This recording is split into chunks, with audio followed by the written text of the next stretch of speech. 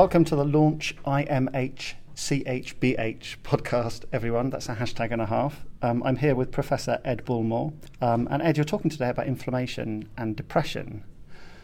So I guess inflammation and mental illness is a topic that has gained lots of interest over recent years. Why is that? Well, I think, one of the reasons is that we've got a much deeper understanding of what inflammation is. And you can see that inflammation's had an impact in understanding all sorts of different diseases, all sorts of different medical specialities. It's not just mental health. I mean, if I think back, I'm pushing 60.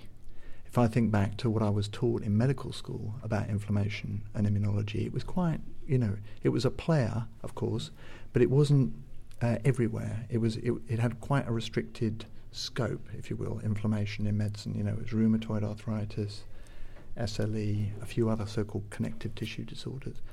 But, in the last 20 years in particular, it's clear that immunology inflammation is relevant to cancer, it's relevant to Alzheimer's disease, it's relevant to multiple sclerosis, it's relevant to atherosclerosis. It seems like the immune system is somehow or other involved in almost every aspect of our health. And I think it's quite natural that should include mental health as well as physical health. And there's various papers that have come out over the last few years that have linked inflammation to different mental illnesses. Do you want to give us a bit of a kind of overview of that? Well, yeah. I mean, it's very rapidly growing. I think one of the angles that first attracted my attention was the story about psychosis and antibodies, particularly so-called autoantibodies that attack the body's own proteins. And we've known that autoantibodies are important for a number of different neurological diseases, but about 4 or 5 years ago it became clear that they were relevant also to psychosis, at least in some people with a first episode of psychosis. And actually that really came through to me pretty loud and clear, because I had colleagues in Cambridge, Belinda Lennox and Peter Jones were running a first episode psychosis clinic in Cambridge, and for some reason they thought that they'd start measuring these antibodies in a few patients that were not responding very well to treatment, and they found high levels of antibodies, and they offered them treatment to clear the antibodies, and they reported that their psychotic symptoms improved. Now that's not a randomized clinical trial, but it was to me it had a big impact on me, because these were colleagues working in the same NHS trust with me. They were seeing the same kind of patients that I was seeing, but they made that little extra leap of imagination to think, well, maybe not everybody's psychotic for the same reason. Maybe there's some of these patients might have high levels of autoantibodies, and of course the big win, as they demonstrated, at least in those few cases, was that if you could identify the people that had psychosis and autoantibodies and you treated the antibodies, that turned out to be a pretty good treatment for psychosis. So that was one angle that really caught my attention. And then I think the story about depression and inflammation, people have been thinking about that and writing about it for, it must have been about 20, 30 years now. But I think over the last 5 to 10 years in particular, there's really been a sort of an inflection in terms of the amount of interest, the amount of activity in that area.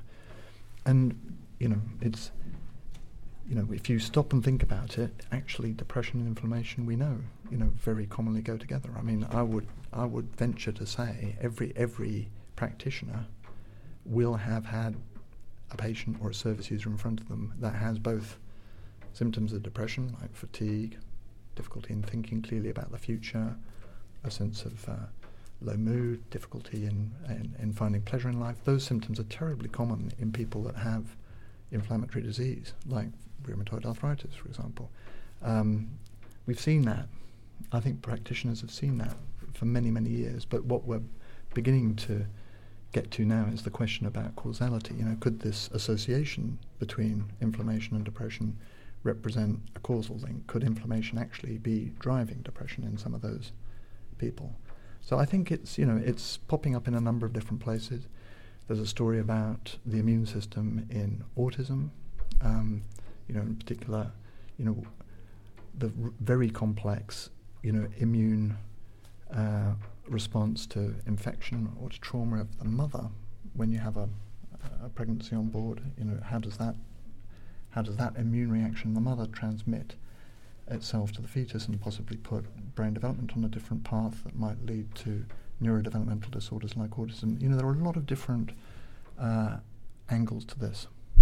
So focusing for a second on inflammation and depression, let's say there is a causal link, and we get some evidence supporting that over the coming years. Where does that lead in terms of interventions to prevent or treat depression? Right. Well, the causality question is crucial for interventions, right? Because you don't want to be intervening against inflammation if it's just an innocent bystander, but if you can be sure that it's causal, then it's a completely different story.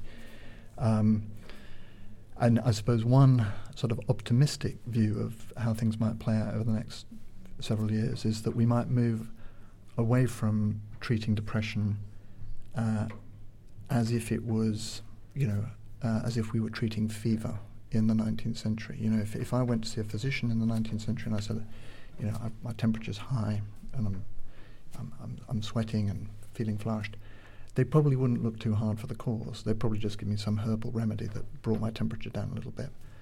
And the big breakthrough in treating fever was recognizing that not everybody's got a fever for the same reason. And if you really want to do your patients a favour, you're going to treat the cause, not the symptom.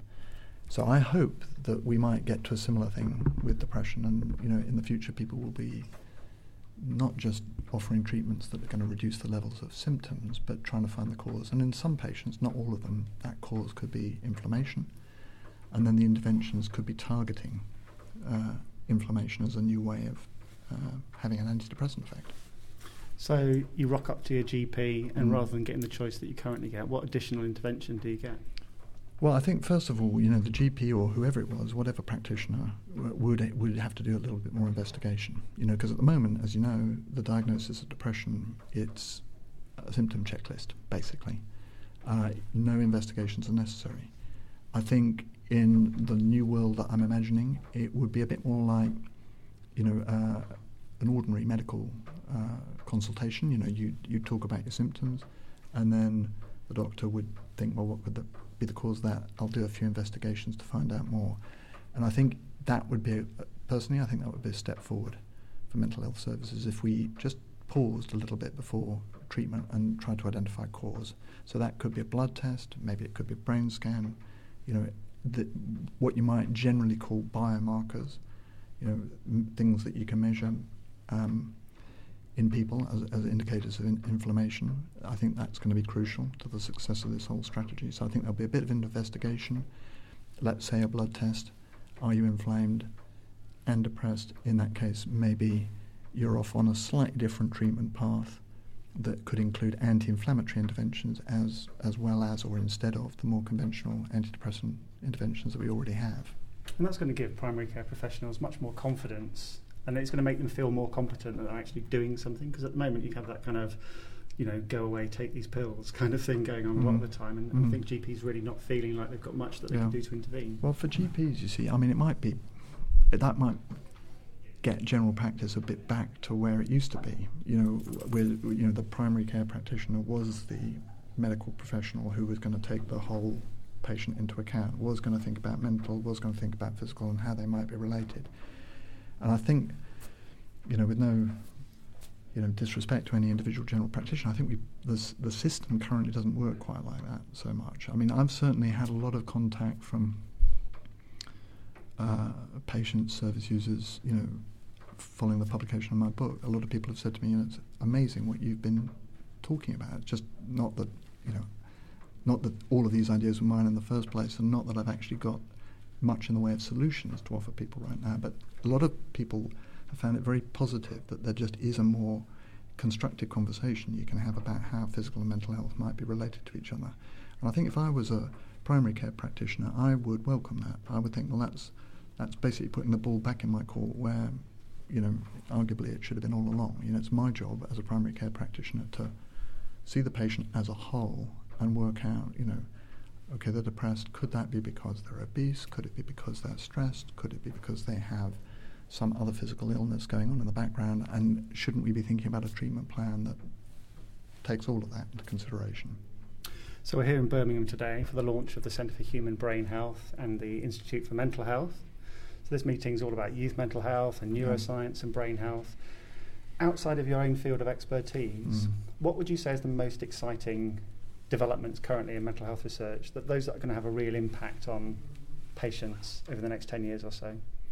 Well, 10 years is quite a short time. I know in most of our lifespans, 10 years is a significant chunk, but in terms of the sort of the timeline of medical progress, 10 years is quite brief.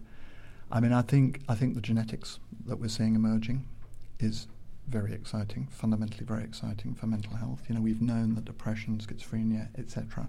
are heritable, but we've never previously been so clear as we are becoming clear now about which genes particularly are mediating that heritability.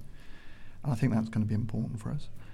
I think we'll also, as we follow that genetic trail, I think we'll also realise that it's not common mental health disorders, anxiety, depression, psychosis. These aren't like single gene disorders. It's not like Huntington's disease, for example. One gene and you're definitely going to get the disease. This is more complex, and I think the interactions between an individual's genetic inheritance and what happens to them environmentally, what kind of shocks they might be exposed to in the course of their upbringing, I think that's going to be very important. I think we're going to understand a little bit more clearly then, how it is that some people who are exposed, for example, to childhood abuse or maltreatment have a significantly increased risk of anxiety, depression and other mental health and physical health problems in later life. What makes them vulnerable? It's presumably some kind of gene-environment interaction going on there. And then there will be other people with a different genetic constitution, for example, who may be more resilient to those kind of environmental shocks. So I think that deeper understanding of how our sort of biological constitution interacts with our environment and our social environment, I think that's going to be very exciting in terms of treatment. I also think it's going to be very, powerfully integrative for the field of mental health practice and science, because, I think one of the things that sort of, I think, handicaps us a little bit as a field is that we are a bit polarised, the psychosocial on the one hand and the biomedical on the other. And I think the science is telling us that we are going to be increasingly able to join the dots and understand what it is about those social traumas and stresses that you might be exposed to as a child that basically leaves a mark, leaves a memory that puts you at increased risk of mental health disorders, decades later. So I think it's all very exciting. It is all going to take quite a long time, but I think the science is at an inflection point now. And I was just talking to a colleague from the Royal College of Psychiatrists. I think it's very exciting what the Royal College of Psychiatrists is now doing to bring neuroscience more to the fore, particularly in terms of training the next generation of psychiatrists. And I think, over the course of generations, we are going to see more neuroscience, more medical science engage with the problems of mental health. Not in a way which kind of writes off all the important knowledge that we've gleaned from psychological and social understanding of mental health, but hopefully in a way which basically brings that together with the new science of genetics, of the brain, and of the immune system. Really looking forward to hearing your talk. Okay. Thanks very much for taking time. Well, it's a great pleasure.